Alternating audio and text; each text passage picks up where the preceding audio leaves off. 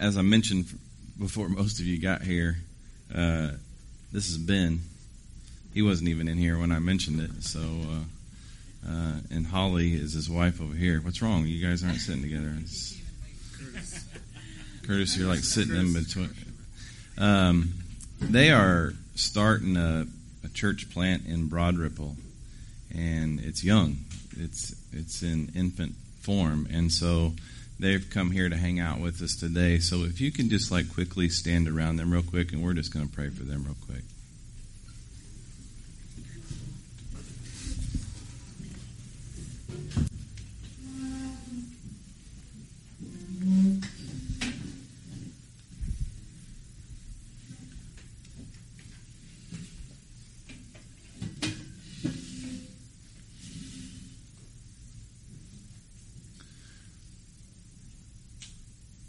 Lord, we're here today as a community of believers because we believe in you, Jesus, the Son of God, who came and died on the cross and forgave us of all of our sins and cleansed us from all unrighteousness and made us righteous and holy. And today, as brothers and sisters, we sit here and know that Ben and Holly and their friends that are, again, going into the community with your word, with your message, with your truth, that Lord, it's not about how big they grow their church, but it's about proclaiming the glory of God that lives inside of them. And so I pray that you give them courage. I pray that you cause them to be bold. I pray for our people to remember them and to pray for them and to lift them up and to constantly ask about them and to encourage them in whatever ways that may be. So Lord, thanks for the church, that we are the bride of Christ, and that we look forward to that great wedding someday when we all stand together and celebrate. And so, Lord, thank you for today, and we pray these things in Jesus' holy name. Amen. Thank you. You can have a seat.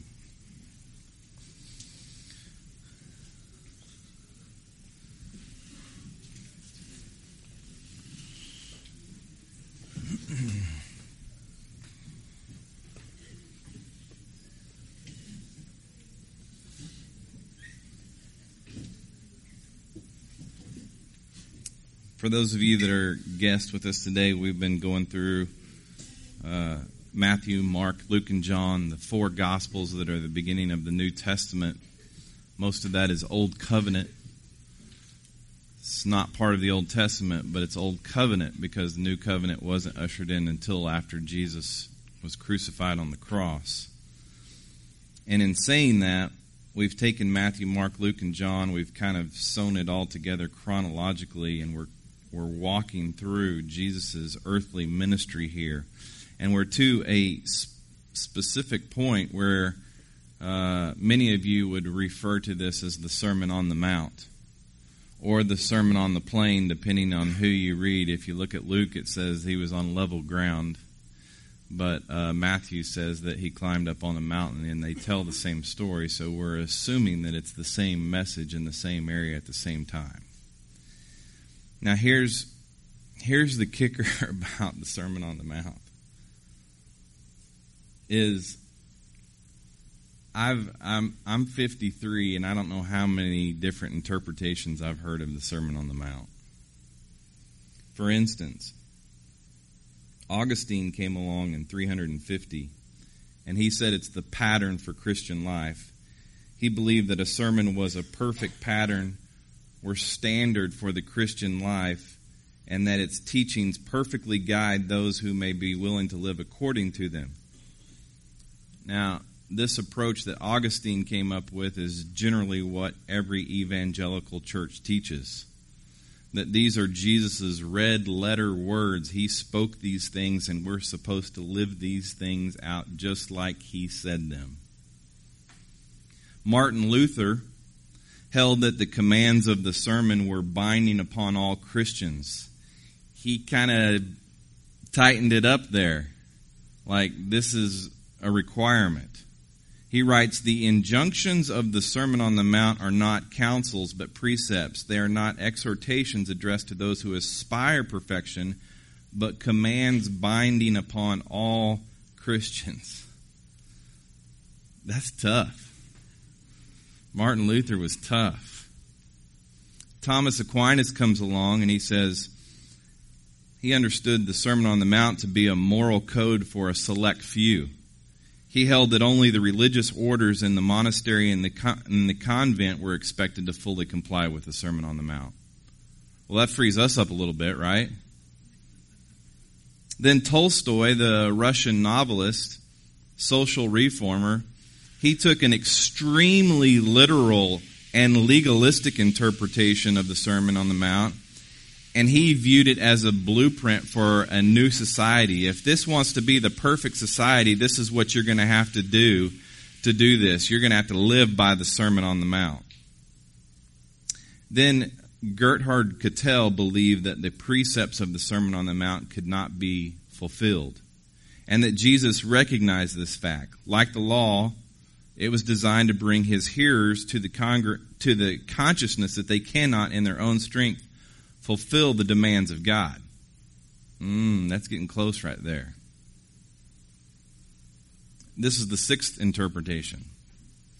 According to Johannes Weiss and Albert Schweitzer, the sermon presents an ethic valid only for a time of crisis.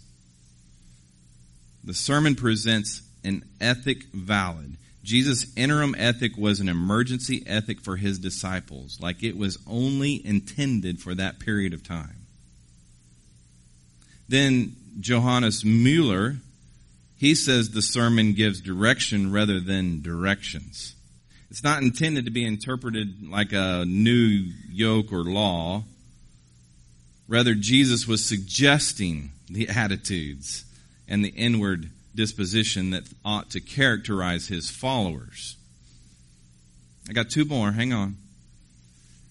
The dispensationalists believe that the sermon cannot be fulfilled in this present age, but will be possible to live when God concludes history and ushers in his millennial kingdom.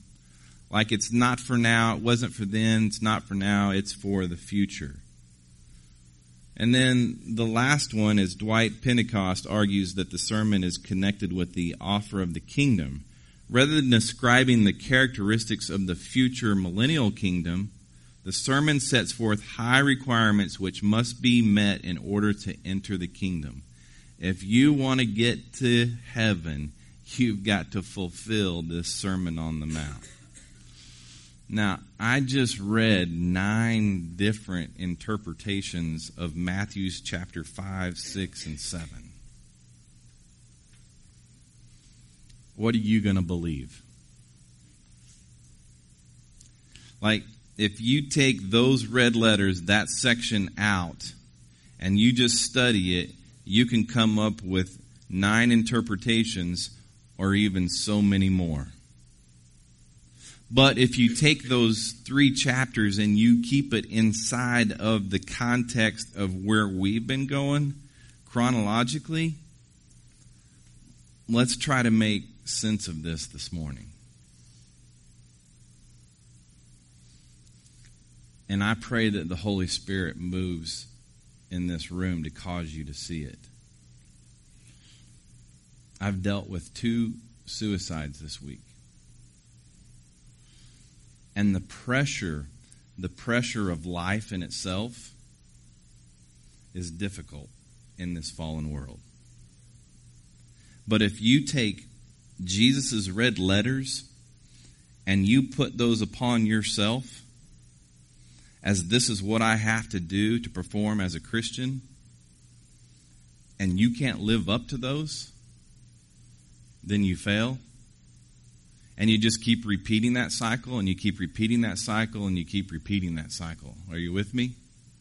There's almost like there's this added pressure to being a Christian. And it doesn't make sense because Jesus says, I came that you might have life and that you might have abundantly, that you might be free.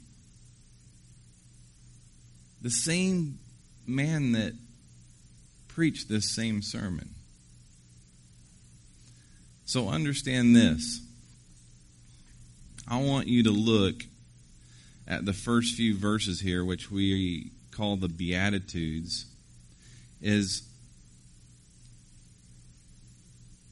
there's the old covenant, which the Pharisees are teaching.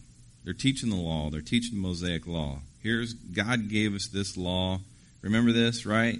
Remember what we've talked about the last 2 or 3 weeks?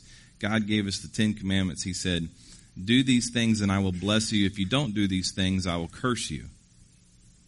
That was for the Jews there in Israel. Well, they couldn't do those 10 things, right?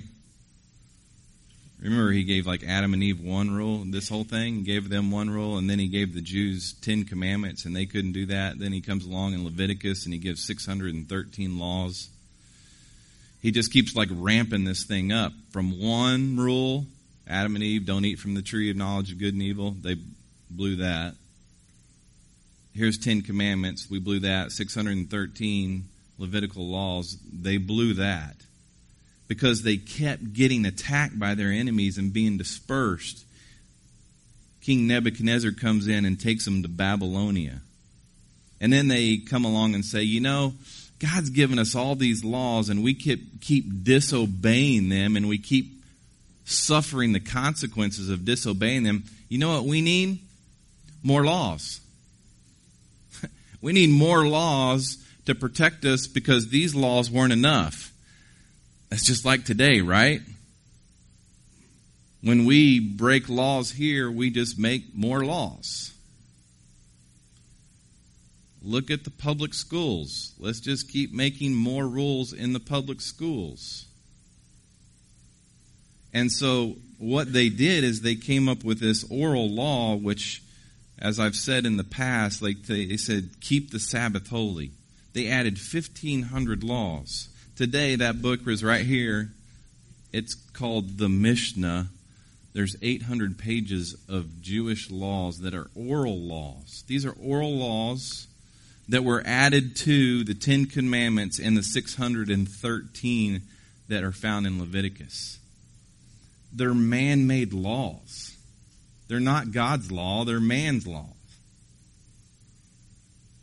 Jesus was all about teaching God's law, not man's law.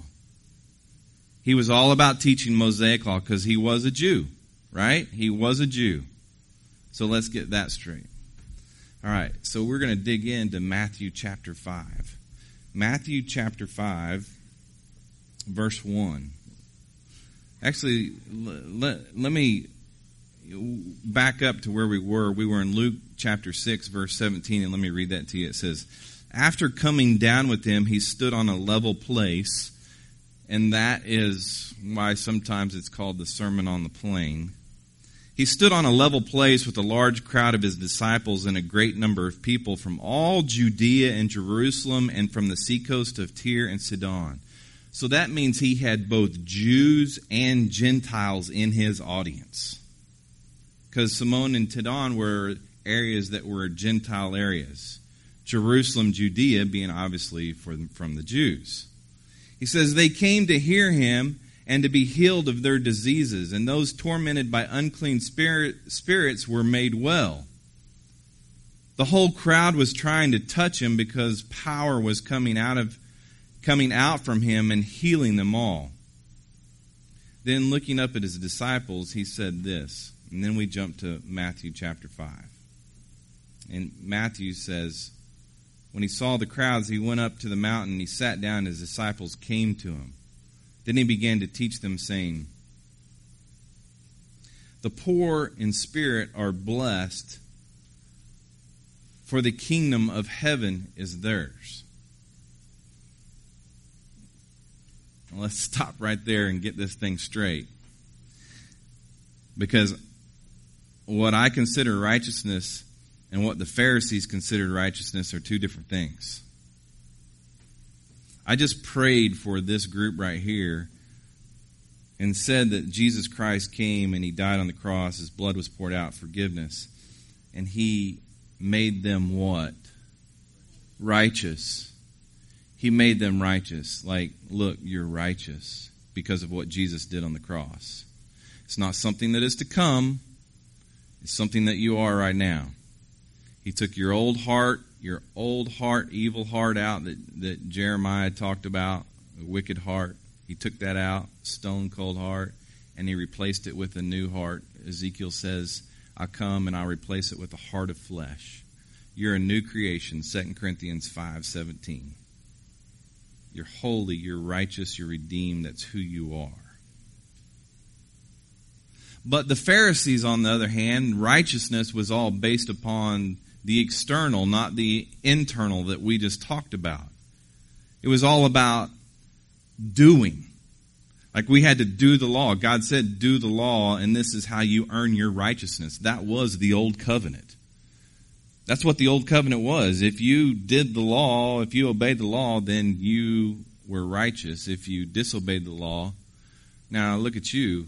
You sit here and you go, yeah, but I'm just righteous. I'm not under the law. That's what Galatians says. Paul says in Galatians, I'm not under the law. So when you read this thing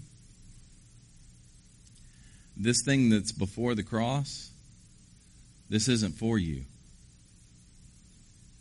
This is for the Jews that are sitting right there at Jesus' feet on the mountains. Hey, watch. Just breathe, relax. You're already righteous. You're already holy. He made you holy. He's already forgiven you. That's not the case for these guys sitting at Jesus' feet. He's done the one rule, the 10 commandments, the 613 laws, and now he's going to really, really crank this thing up. So I ask you when I read the poor in spirit, how poor in spirit do you have to be? How poor in spirit do you have to be? Where's the mark? Right? I guarantee you if I pulled two people out of here and asked you what poor in spirit is, you'd have two different levels of poor in spirit. No one's going to agree on the same level of being poor in spirit. There's no way to measure that. It's like Jesus took this bar and he just like raised it a little bit higher than the 613 laws.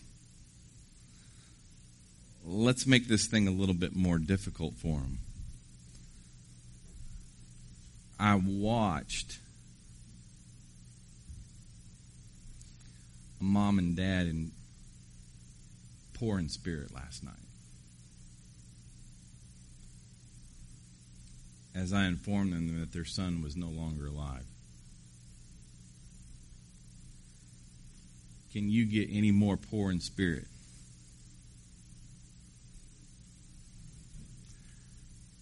I don't know. It says the poor in spirit are blessed, for the kingdom of heaven is theirs. Those who mourn are blessed, for they will be comforted. And we're not talking about the mourning that I experienced last night with this family. We're talking about a mourning for just the lostness of people. Not the physical, but the spiritual. Those that mourn after those who are lost. It says, for they will be comforted. It says, the gentle are blessed, for they will inherit the earth. You know, if I were to describe a Pharisee, I wouldn't describe them as gentle. Those who hunger and thirst for righteousness are blessed, for they will be filled.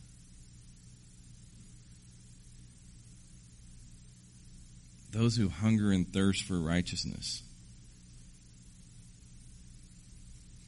Man, that was one of the things that Mom said last night. I could never get him to want.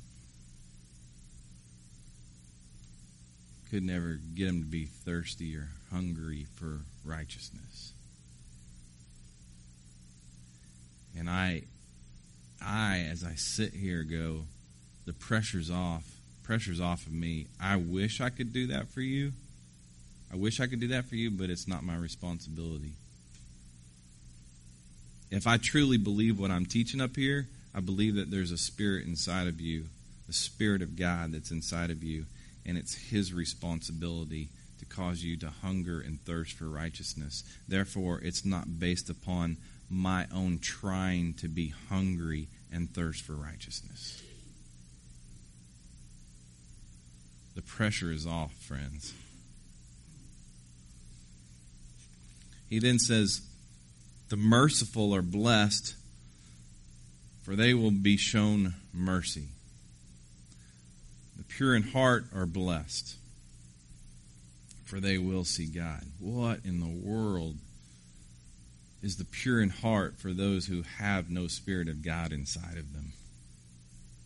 How do you tell the Pharisees you're supposed to be pure in heart? These are guys that like made up their own laws, made up their own rules, and they followed them. And they broke them. Watch this. It says, the peacemakers are blessed, for they will be called sons of God. The peacemakers, those are the same guys that were like selling stuff in the temple, causing people to pay extra for their sacrifices. They're almost like troublemakers. And in verse 10 he says, those who are persecuted for righteousness are blessed, for the kingdom of heaven is theirs. You see, everything that Jesus has mentioned here in these Beatitudes, one, there's no way to measure the level of what is the top. What's good enough? Externally, I'm talking externally. What can you do personally to get to the top of that ladder? I don't know what the top is, first of all. But here's what I know internally.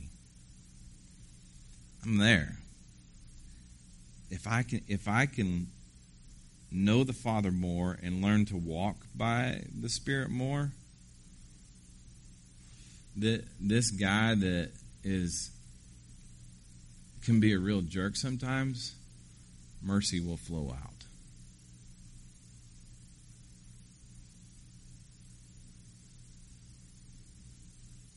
A hunger and a thirst for righteousness flows out. And it's not because I did anything, it's because the Spirit's moving inside of me. And then he says, you are blessed when they insult and persecute you and falsely say every kind of evil against you because of me. It's almost like he's speaking to those who are the believers there at his feet. If you're a follower of me, I guarantee you're going to be persecuted. You're going to be laughed at. You're going to be mocked. Be glad and rejoice, because your reward is great in heaven. For that is how they persecuted the prophets who were before you. Like, you guys just need to do your thing, what I've called you to do. Understand that bad stuff is going to happen. Understand that you're going to suffer. You're going to suffer. And the suffering may even cause you to cry.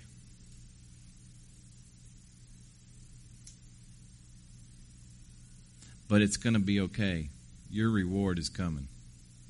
Your reward's coming. Just hang on. This is only temporary. He says, you are the salt of the earth, but if the salt should lose its taste, how can it be made salty? Now he's looking right at the Pharisees when he says this. But if the salt should lose its taste, how can it be made salty? Like, salt is here as to preserve. It's the whole purpose of it. We think it's for taste, but it's to preserve. And these Pharisees were anything but doing that. He says, it's no longer good for anything but to be thrown out and trampled on by men. That's a superhero move right there, man. Jesus looks at these dudes that are like ready to kill him, and he says, the things that you guys are doing should just be taken out and trampled on by men. Worthless what you're doing. That whole book right there is worthless. That's crazy. He says, "You are the light of the world. A city situated on a hill cannot be hidden. No one lights a lamp and puts it under a basket, but rather on a lampstand, and gives light for all those who are in the house. In the same way, let your light shine before men so that you may see your good works and give glory to your Father in heaven." You see, I believe there's a difference between, obviously, light and dark. And what Jesus is saying here is, hey, I intended for you guys to be the light of the world, but you've put this cover on top of it, and now it's just darkness. And there isn't anybody that wants that. That wasn't my intentions at all. This fallen world, not his intentions at all.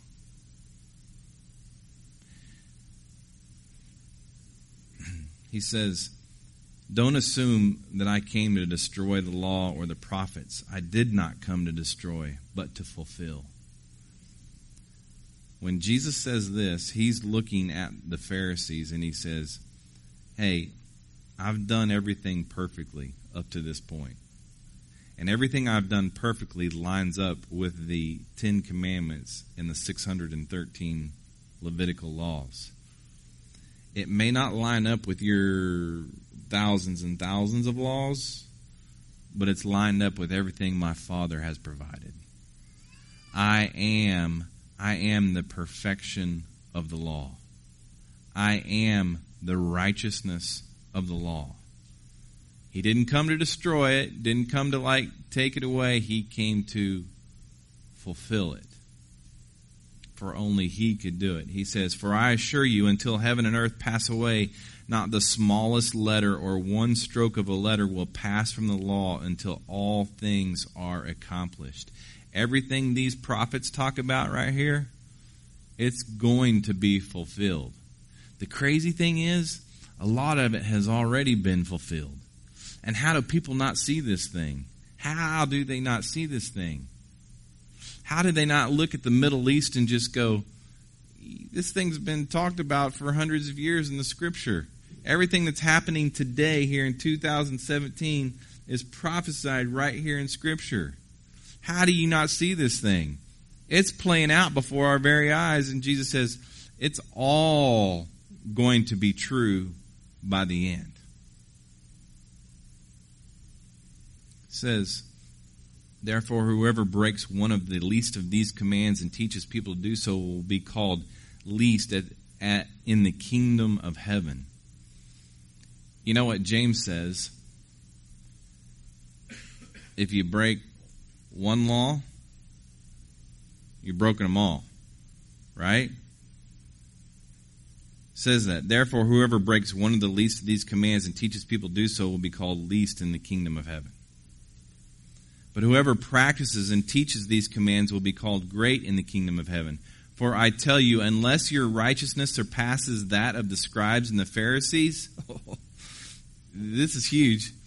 "For I tell you, unless your righteousness surpasses that of the scribes and the Pharisees, you will never enter the kingdom of heaven." In other words, he just said right there, the scribes and the Pharisees are not going to enter the kingdom of heaven.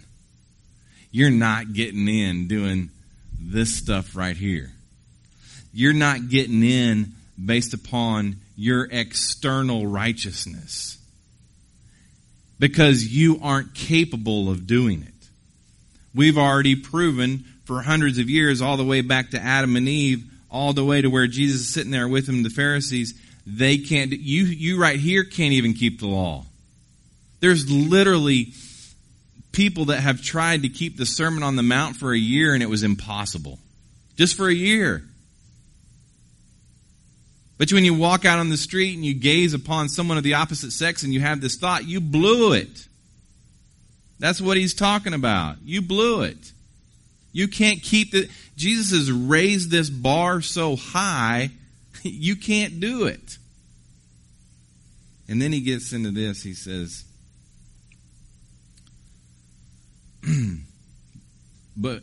for I tell you, unless your righteousness surpasses the scribes and Pharisees, you will never enter the kingdom of heaven. He says, you have heard that it was said to our ancestors, do not murder. He takes he takes one of the 10 Commandments and he says, this is one of God's laws, but what you have heard from the Pharisees, what you have heard is different.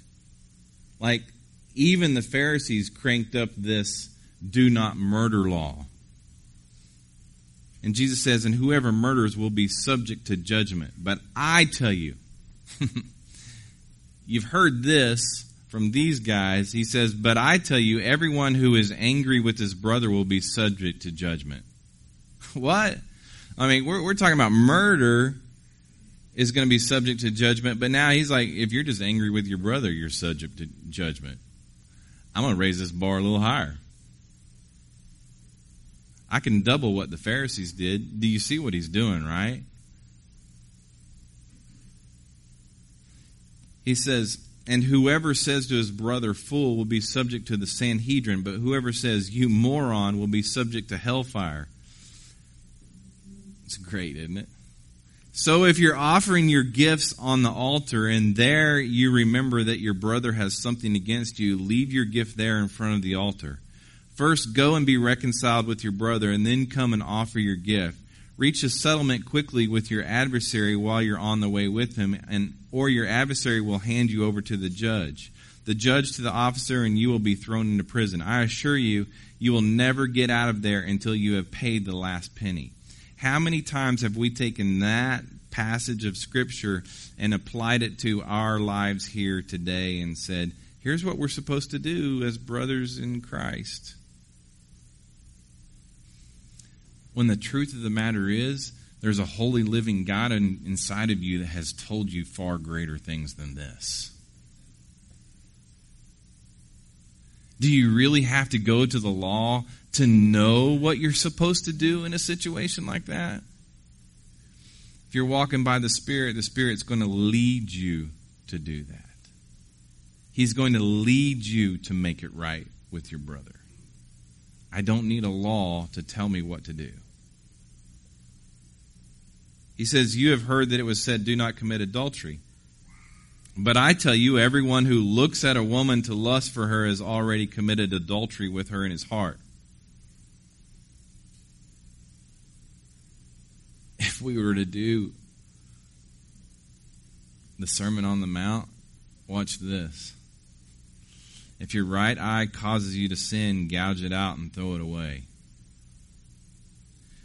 For it is better that you lose one of the parts of your body than for your whole body to be thrown into hell. And if your right hand causes you to sin, cut it off and throw it away. For it is better that you lose one of your parts of your body than for your whole body to go into hell. Are you kidding me? Like, that right there? Who's done that? Crazy. Impossible. How high can he raise the bar? Verse 31 it says, it was also said, whoever divorces his wife must give her a written notice of divorce. You see, the Pharisees in their laws, there's laws in here about divorce. And if she burns your evening dinner, you can divorce her. If she burns your dinner, you can divorce her. That's laws that they made up. It was also said, whoever divorces his wife must give her a written notice of divorce. He says, but I tell you, everyone who divorces his wife, except in a case of sexual immorality, causes her to commit adultery, and whoever marries a divorced woman commits adultery. This is the law. This is the greatest form of law that we have in the Scripture. This is all before the cross. He says, again, you have heard that it was said to your ancestors, you must not break your oath, but you must keep your oath to the Lord.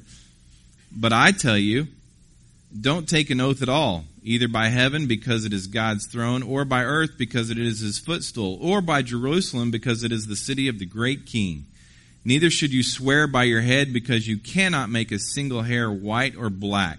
But let your word yes be yes, and your no be no. Anything more than this is from the evil one.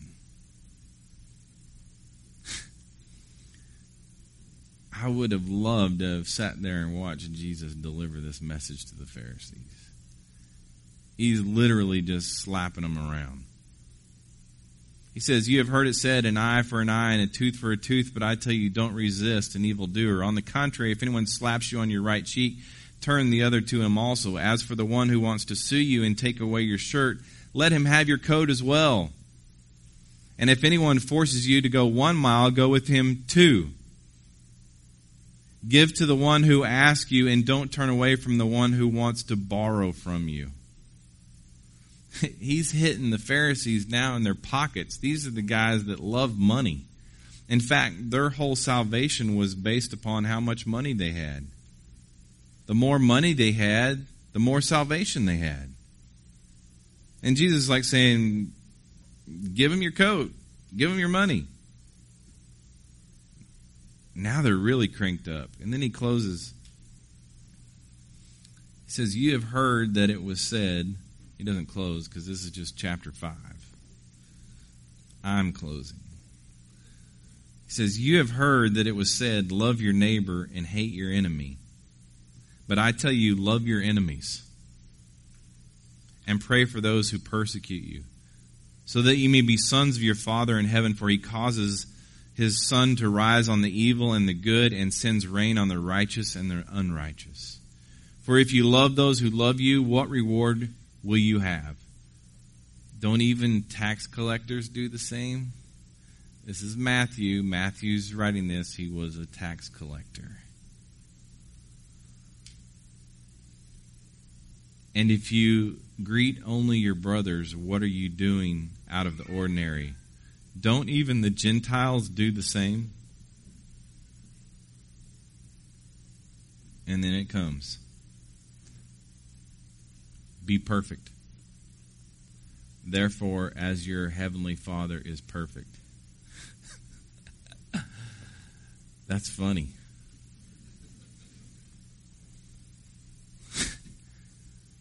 Good luck with that. Good luck with that in your external doing good and righteousness. Go for it. Try it for a day.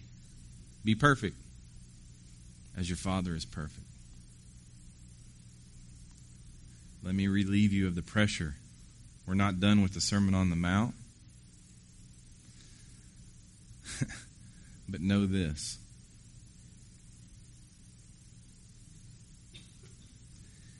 In Hebrews chapter 10, verse 14. In Hebrews chapter 10, verse 14. This is after the cross. This is pertaining to us in the room right here. He says, For by one offering, that being Jesus Christ, his blood poured out, you have been perfected, those who are sanctified. Look, it's not based upon what I am doing or what I have done or what I'm going to do. It's literally based upon who I am. He has perfected me. I know you sit here and look at me and you look at the things that I do, and I'm not saying that I walk around and I live in sinless perfection. I'm not saying that. But that's not who I am. Who I am in my soul and my spirit is that I am absolutely perfected. I still have this earth suit, this flesh suit, and it has a piece of meat up here called a brain, and I make bad choices. I make bad choices all the time, and I suffer the consequences of them. But it doesn't change who I am. I'm righteous, I'm holy, I'm perfect, only because of what He's done for me. This whole Sermon on the Mount thing, that was for the Jews, that was for the Pharisees, that was for them in the Old Covenant. Because it is impossible to do. The only thing that He wanted to do is say, you can't do this. I'll do it for you. I'm your Savior. I'm the Messiah. You haven't figured this out yet? You've watched me do all these miracles? You watched me do all these things? Look, whatever I have to do to convince you you can't do this in your own strength, I'll do it. I'm going to double everything that you've taught. Everything, I'll double down on everything that you've taught. You try it. And you're going to get to a point of brokenness where you can't do it. And you're going to come to me. And you call me Savior. And then, be ready for a real adventure. Be ready for a real adventure. I live in that adventure. The highs and the lows. Father, I pray that your word really does bring freedom to our people. That we can read it in the context of what it is and understand exactly what those red letters mean. I pray that you unpack it for us. That we can clearly understand that you've come to be our Savior, that you are the Messiah. And not only our Savior, but the Lord of our life. That you literally are the boss. That you literally do this for us. And it's in those things I pray, not only for me, but for my friends here, my family here. And I pray these things in Jesus' name. Amen.